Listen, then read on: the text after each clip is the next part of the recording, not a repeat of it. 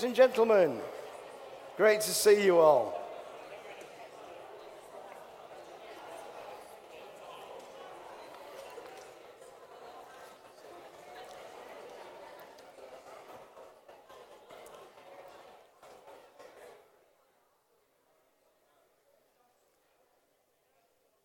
Was it just me this morning, or could you really feel the presence of God?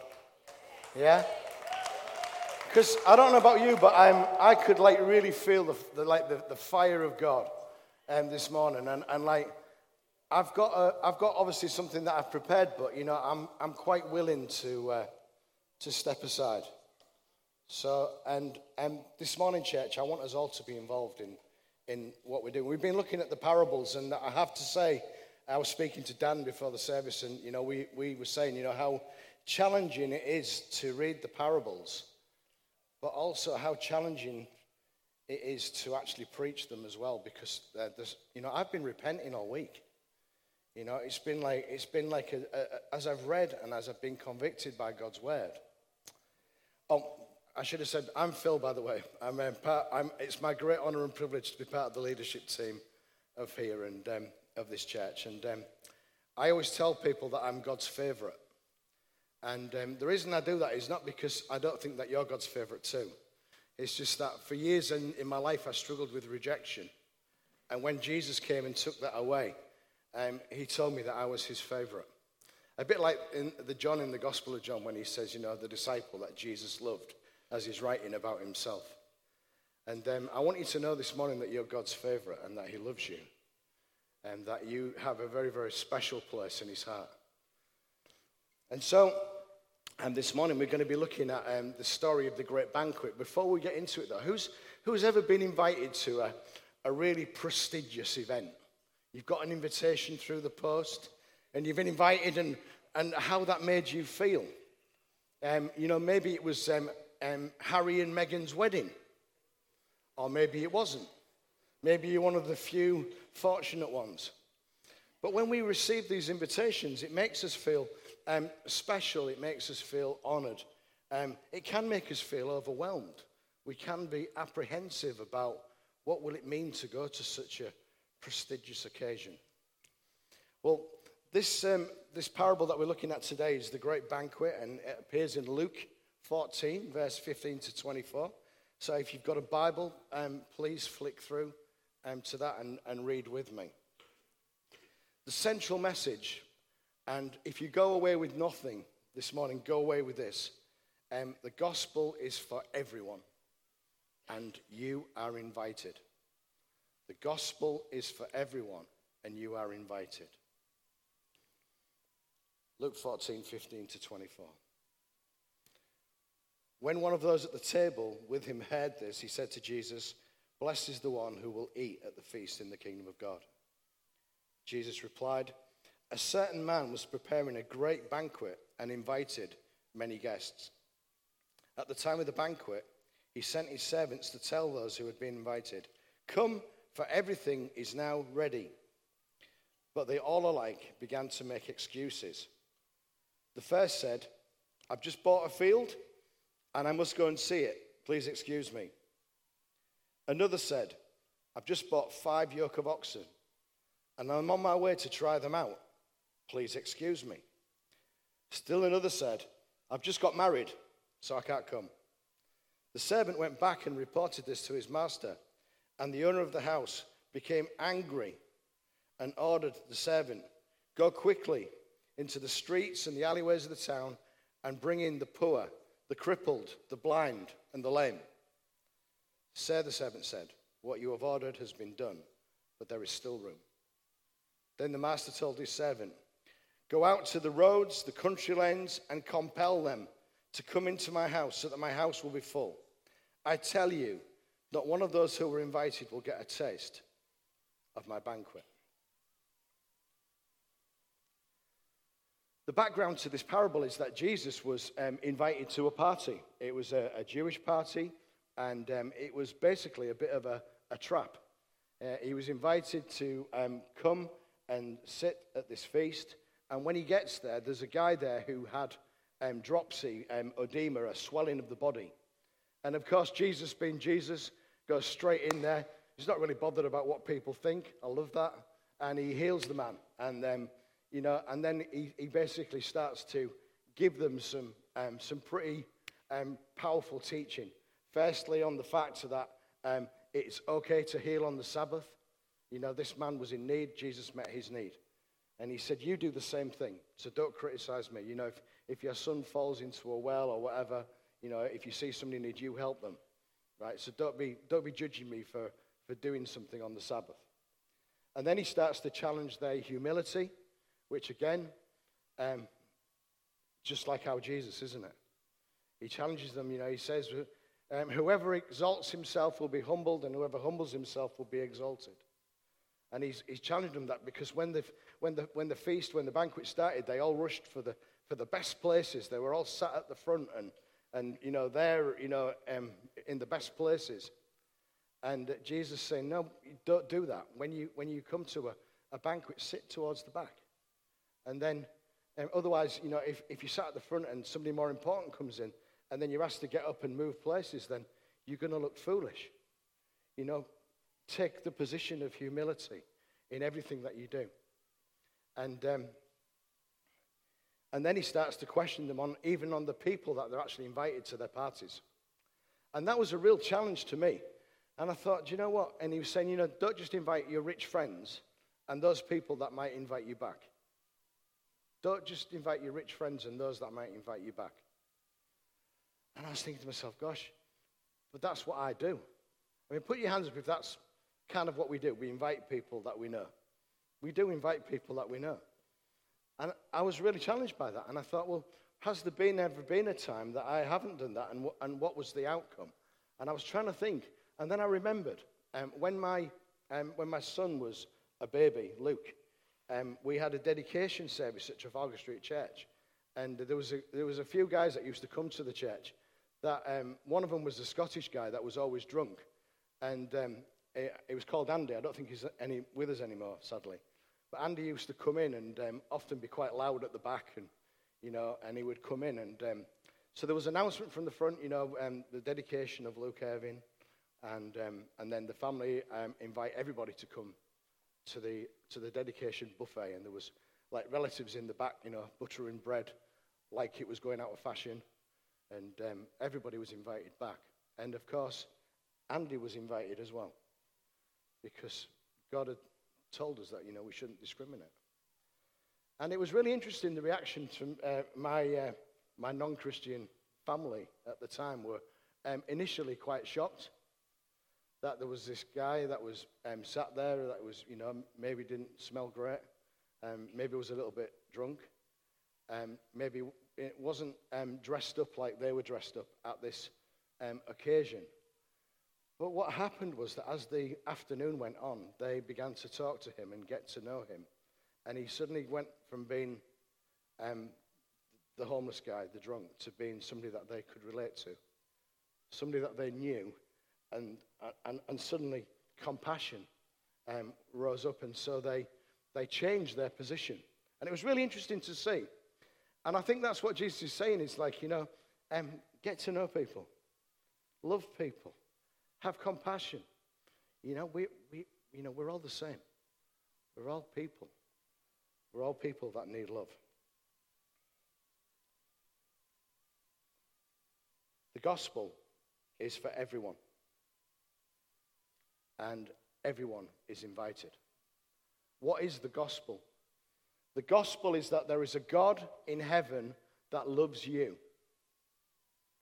There is a God in heaven that loves you. But we as people mess up. And our sin, our messing up, separates us from God. We're separated from God. But God sent his son Jesus, and the Bible tells us that he who knew no sin became sin, that we should be right with God, that we can become right with God. And it's a free gift. The gift of God is eternal life through Christ Jesus. That's the gospel. That's the good news. Something that we don't deserve, something that we haven't earned, something that we can't attain by good works, something that we just receive as a free gift of grace, can be ours just because God loves us. And you can either accept that or you can reject that. But the truth is that God loves you and he wants to have a relationship with you. And that's the good news of the kingdom. The kingdom of God is about Jesus and coming and making the world right. God didn't destroy the world again. He came to redeem the world through Jesus. The great banquet represents the kingdom, and we're all invited. And it's going to be the banquet of all time and history. Can you imagine? Like, don't be disappointed that you weren't invited to Harry and Meghan's wedding, because I tell you, you've been invited to something far greater. Far greater. Far greater. Isaiah 25. We just flick through to Isaiah 25.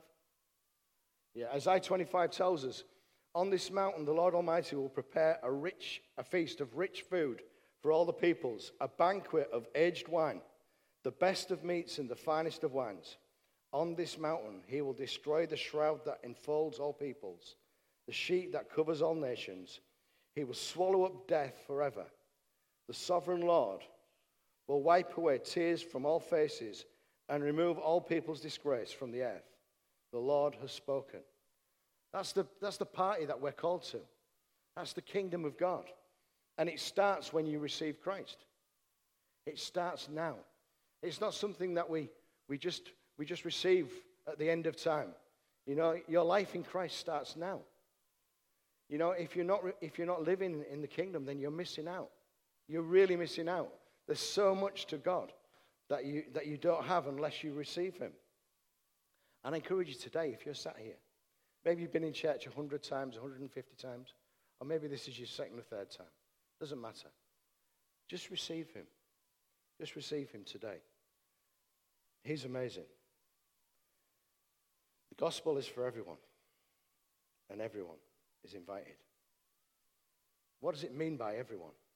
Well, it means every tribe and every nation and every tongue. In Revelation, we see the scripture, after this I looked and behold, a great multitude that no one could number, from every nation and from all tribes and all peoples and languages, standing before the throne and before the Lamb, clothed in white robes with palm branches in their hands. Yeah. The gospel is for everyone. And in our story, in this parable, invitations back in the day were a kind of twofold invitation. So you would get invited so that somebody would come to you and say, we're having a party, there's going to be a wedding feast, there's going to be this, and, are you going to come? Yeah, I'm going to come, great. Right, well, when the food's ready, we'll let you know.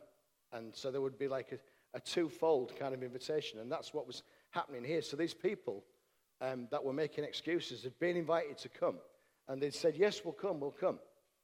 And, yeah, next slide, please. And basically, when they were invited, they were basically just making up excuses, getting out of what they'd already said that they'd agreed to do. We're part of an amazing family of churches called Regions Beyond. It's a family that goes right around the world. You know, culturally, absolutely diverse, but all together with the same heart and the same purpose: to reach the lost, to worship God, to proclaim the gospel. And it says, doesn't it, for him, which is Jesus, for one another and for the nations. And that's our heart, and that's what's happening in this church. Look at all the different nations that are in this place. We're all for him, and we're for one another. We're there for each other's success, and we're for the nations. Yes, we want to bless Hull. Yes, we want to reach the people of this city. But also, yes, we want to bless the nations of the earth. We want to plant churches all over the place. We want to reach out. We just want to stay in this building. We want to be busting out. We are new wine. New wine is not contained in old wineskins. New wine is put into new wineskins. Because why? Because there needs to be that flexibility. And we want to be people that are just like led by the Spirit, where we just go with what God is going, what God is showing us, and what God is pressing on. I love this church, and I love the connection with Regions Beyond, because I can see that it is the heart of God, to go from here and to the nations of the earth. We're going to Malawi. We've been to Romania. We've been to other places too. We've got people in here that are going to Russia and Poland. Yeah? We've got hearts to go to the nations of the earth. Let's keep encouraging each other to do that and to press and to push. Yes, we want to reach Bransholme and Orchard Park. Yes, we want to reach Westhill. Yes, we want to plant congregations around the city. Yes, we want to reach the council estates where there's no church and no life. Yes, we want to do that. But at the same time, we want to go to the nations. And we want the nations to come here as well.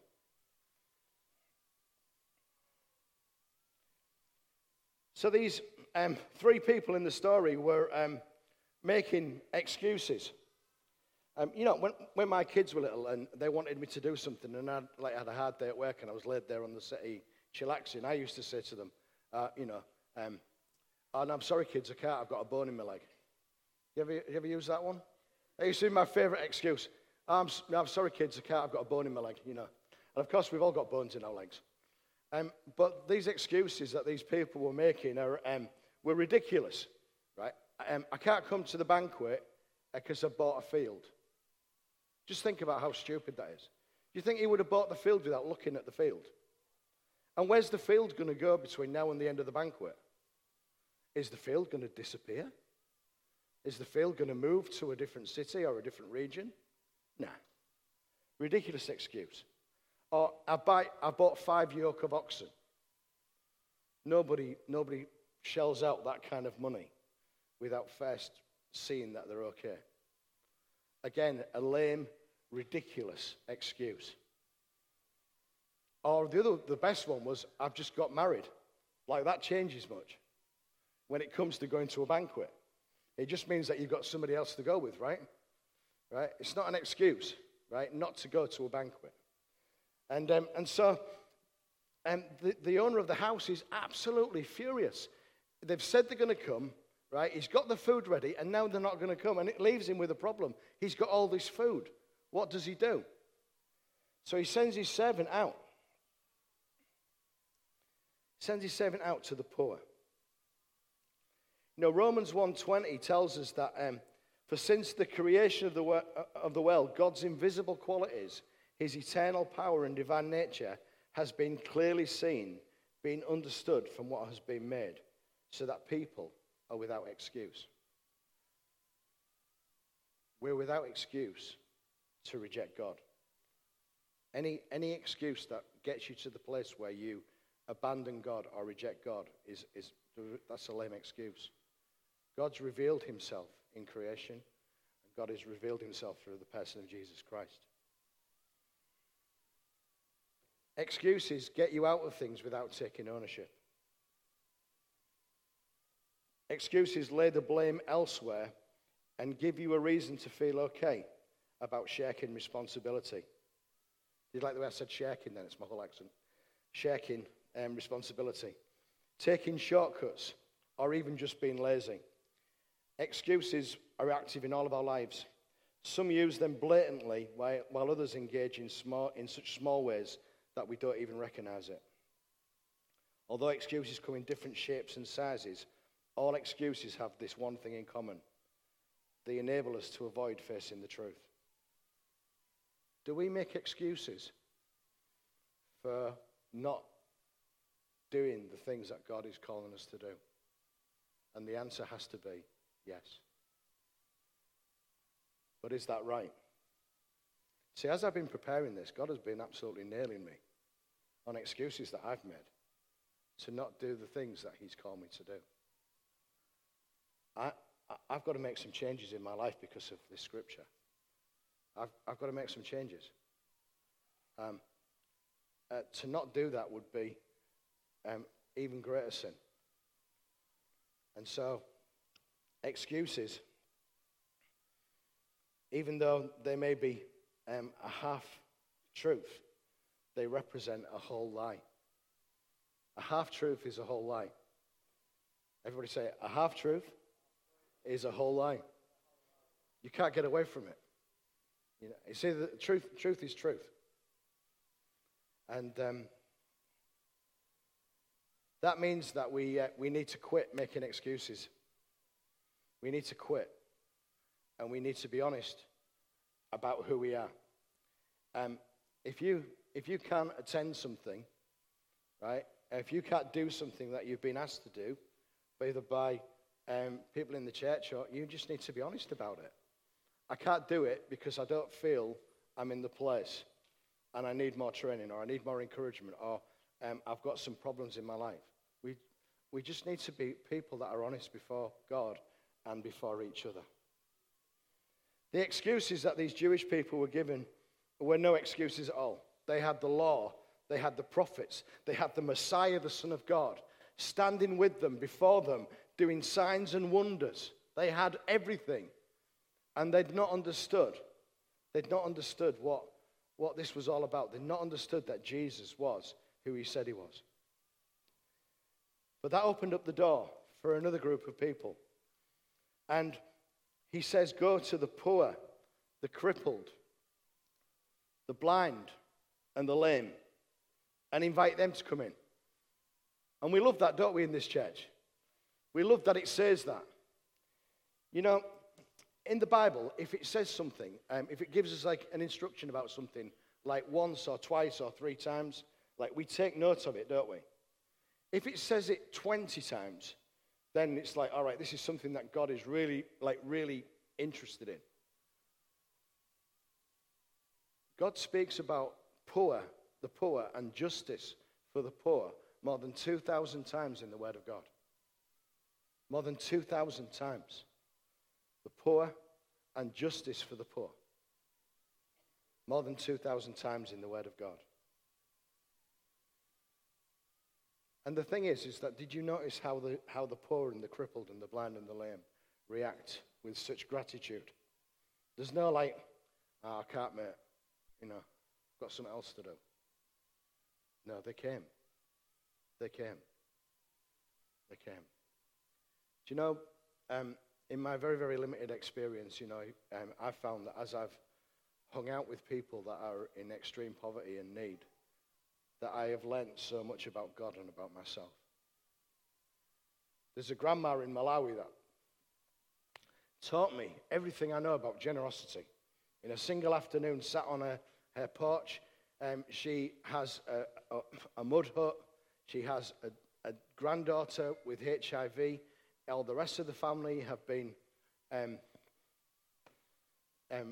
died of HIV. She must be like close to 80, and she plants seed and harvests, and she looks after her granddaughter Agnes. And Shine Relief Trust is there on the ground helping her and supporting her in her home with her granddaughter. But we went round to see her, and she just harvested all of her peanuts. And she was so excited and so pleased to see us that she started like heaping up all these peanuts and giving them to us as an offering. And inside of me, I'm like going, no, I can't take these, but I had to. Because to throw it back in her face would have been so wrong. And Susan, bless her, had this she just bought a new handbag, or got a new handbag from somewhere. And she was piling up all this mud and peanuts off the ground into Susan's bag, and it was full to the brim with peanuts. And we were just like, wow, she didn't have anything. She had less than nothing, but she gave. And that's what the poor are like. We learn so much from them, more than we could ever teach them. The scripture that really kind of broke me. Just go to the next one. And the next one. And the next one. Yeah, that. Thank you. The scripture that really broke me was this scripture.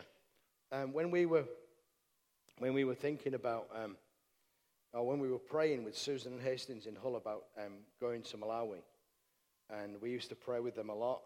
And then one day in a meeting, God gave us this scripture, and it says, if anyone has material possessions and sees a brother or sister in need, but has no pity on them, how can the love of God be in that person? question mark. Can you see that question mark? There's a question mark. It's a question. It's a question that God was asking me at that time personally. Will you do something about this situation? Will you go and do something to help these people that are in the dirt? Will you go and help some of the 1 million orphans that are in Malawi? Will you do something about that? And that was just personally to me, that was God saying, will you go? Will you do something? And I looked at that, and how can the love of God be in that person? And if we make excuses and if we turn our back on the things that God is calling us to do, then how can the love of God be in us? How can the love of God be in us if we don't at least do something? It might only be a small thing. It might only be 50 pence. Yesterday we received the most precious gift into Shine from Cyrus.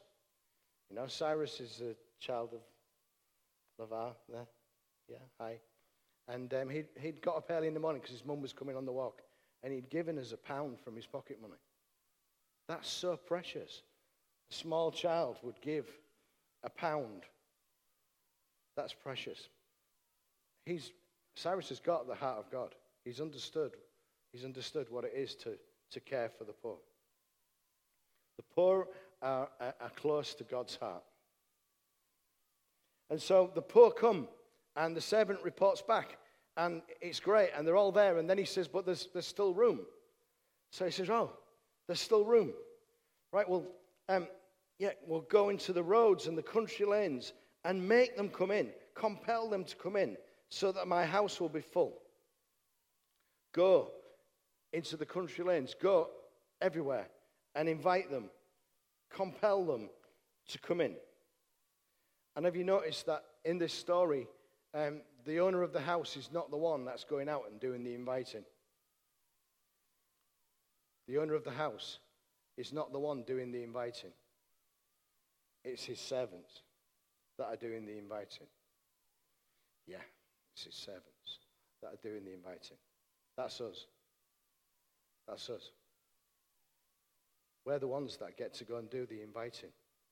We're the ones that get to go and compel people to come in.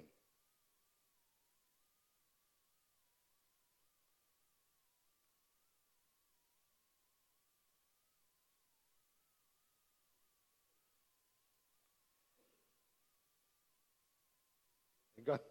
Yeah, thank you. Compel means to force or oblige someone to do something. Why would Jesus use such strong language? Because it's that serious. It's that serious. We don't preach hell very often in this country anymore. But that's the alternative, isn't it? We don't like to we don't like to offend people. We've become very PC. Most of the time, I don't really care about that. I don't count myself as a people pleaser. And for the sake of the kingdom, I would tell somebody that they were going to hell if it meant that they would run into the arms of Jesus. Because it's a serious thing. We need to compel people to come in and let them know that the gospel is for everyone and that they're invited to come to this great banquet, that they're invited to come and meet with Christ. The opposite of compelling somebody is to block them, is to delay them, is to deter or hinder, impede, obstruct, stop, dissuade, and worst of all, leave alone. What would it be like if we just left people alone? What would it be like if we, on a Sunday, we shut those doors, we closed up, we had a great celebration party, we worshipped God, and we didn't let anybody else come in because we've already received such rich grace? What kind of people would that make us if we didn't share our hearts with those that were lost and broken? What would that make us? Make us selfish, make us evil, make us unkind, it would make us not the people that God has called us to be. No, we're supposed to be the people that are the opposite, that go out and compel people to come in. The reason that the church in the Western world isn't growing as fast as it should be is because we've forgotten how to share the gospel with people. We've forgotten. We need to get back to that. We need to get back to sharing the gospel. And let me tell you that it's not easy. It's difficult. It's hard. But it's worth it. It's worth it. The greatest joy in my life is when I see people come to Christ. I love it because I know what's going to happen afterwards. It's not just like about the point where they say yes. It's what I see afterwards. I love seeing the journey of people's lives change and receive Christ, and they come back and say, "Oh, I've just read this about Jesus, and oh my goodness, and then they start telling their friends and their families, and then it's amazing. It is the best news ever. And we've got to get over our insecurities and our wanting to be comfortable. We're not called to be comfortable. That's a lie. That's a lie. We're not called to be comfortable. We're called to go to the lost and the least and the lonely, to the broken, to the hurting. We're called to go. And, Jesus has only got one strategy or one group that's going to do that on earth, and it's the church. It's us. There isn't anybody else coming, guys, right? There's no other solution for the city of Hull. It's us and all the other churches that are in Hull today. We're it, right? There's no cavalry coming to. It's us, and God wants to empower us to make a difference. And the idea that it should be the leaders and the evangelist is the one that should be bringing people into the church is absolutely ridiculous, right? We don't believe in professional ministry here. We're not a church that believes that. We don't believe in special people. We believe in a special God who can work through every person. I was listening to a sermon from the river in Tampa last week, and there was a 10-year-old telling the church that she had a soul goal of 10 people to come to Christ. A 10-year-old had been out on the streets with a soul goal to win 10 people, and she'd actually led 21 people to Christ, right, on the Saturday afternoon. And I'm so challenged by that, because, we go out into the street once a month, and there's usually only like 3 or 4 of us. Out of everybody in this church, there's only usually 3 or 4 of us.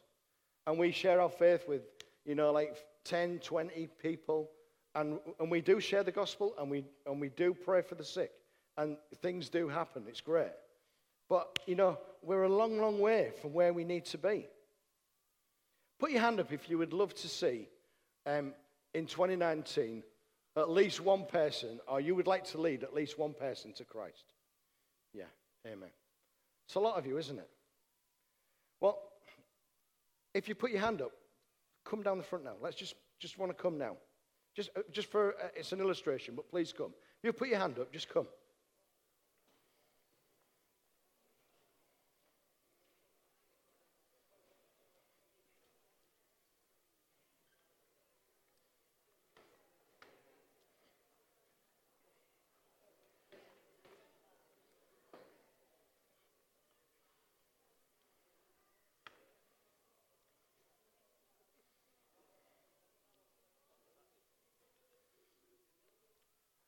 I just want you to look around and see what I can see. What would happen if every single one of you led somebody to Christ this year in this church?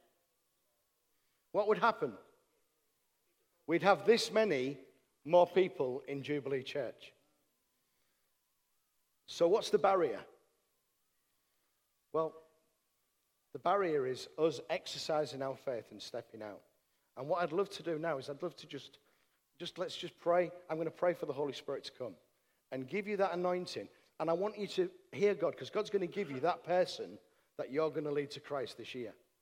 He's going to tell you the person that you're going to lead to Christ. And you're going to pray for that person and take responsibility for that and lead them to Christ. And over the next few weeks and months, we're going to hear the testimonies of what's happened. So let's pray. Let's just close our eyes. Heavenly Father, we pray for your anointing to come. We pray, Holy Spirit, come. Come, Spirit of God. Come, Spirit of God. Come, Spirit of God. Come, Spirit of God. Speak into our hearts, Lord God. Break our hearts for the things that break yours. Help us to share the good news of the gospel in whole and the nations of the earth. Come, Spirit of God. Just allow God to move. You can see him settling all over the place on you.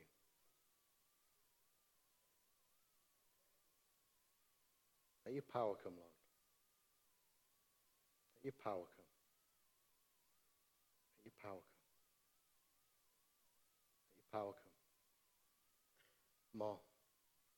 More, Lord. More power. More grace. More anointing. More, Lord.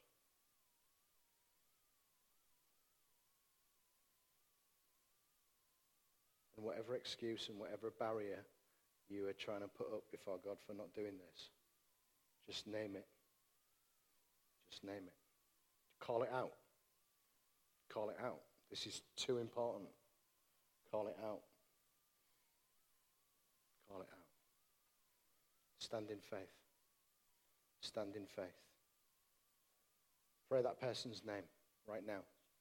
That person that you want to lead to Christ this year. Call it out. And let faith rise up. Let faith rise up. In Jesus' name. Yes, Lord. More, Lord. More, Lord.